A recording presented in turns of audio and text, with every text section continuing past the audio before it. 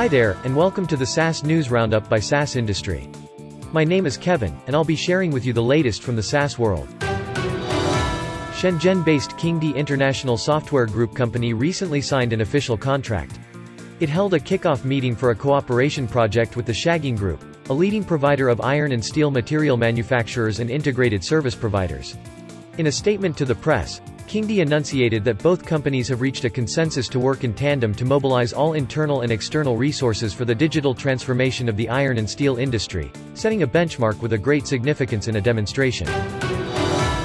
That's it from us here at the SaaS Industry. Join us tomorrow at the same place, same time, to get the latest from the SaaS world, all in one place.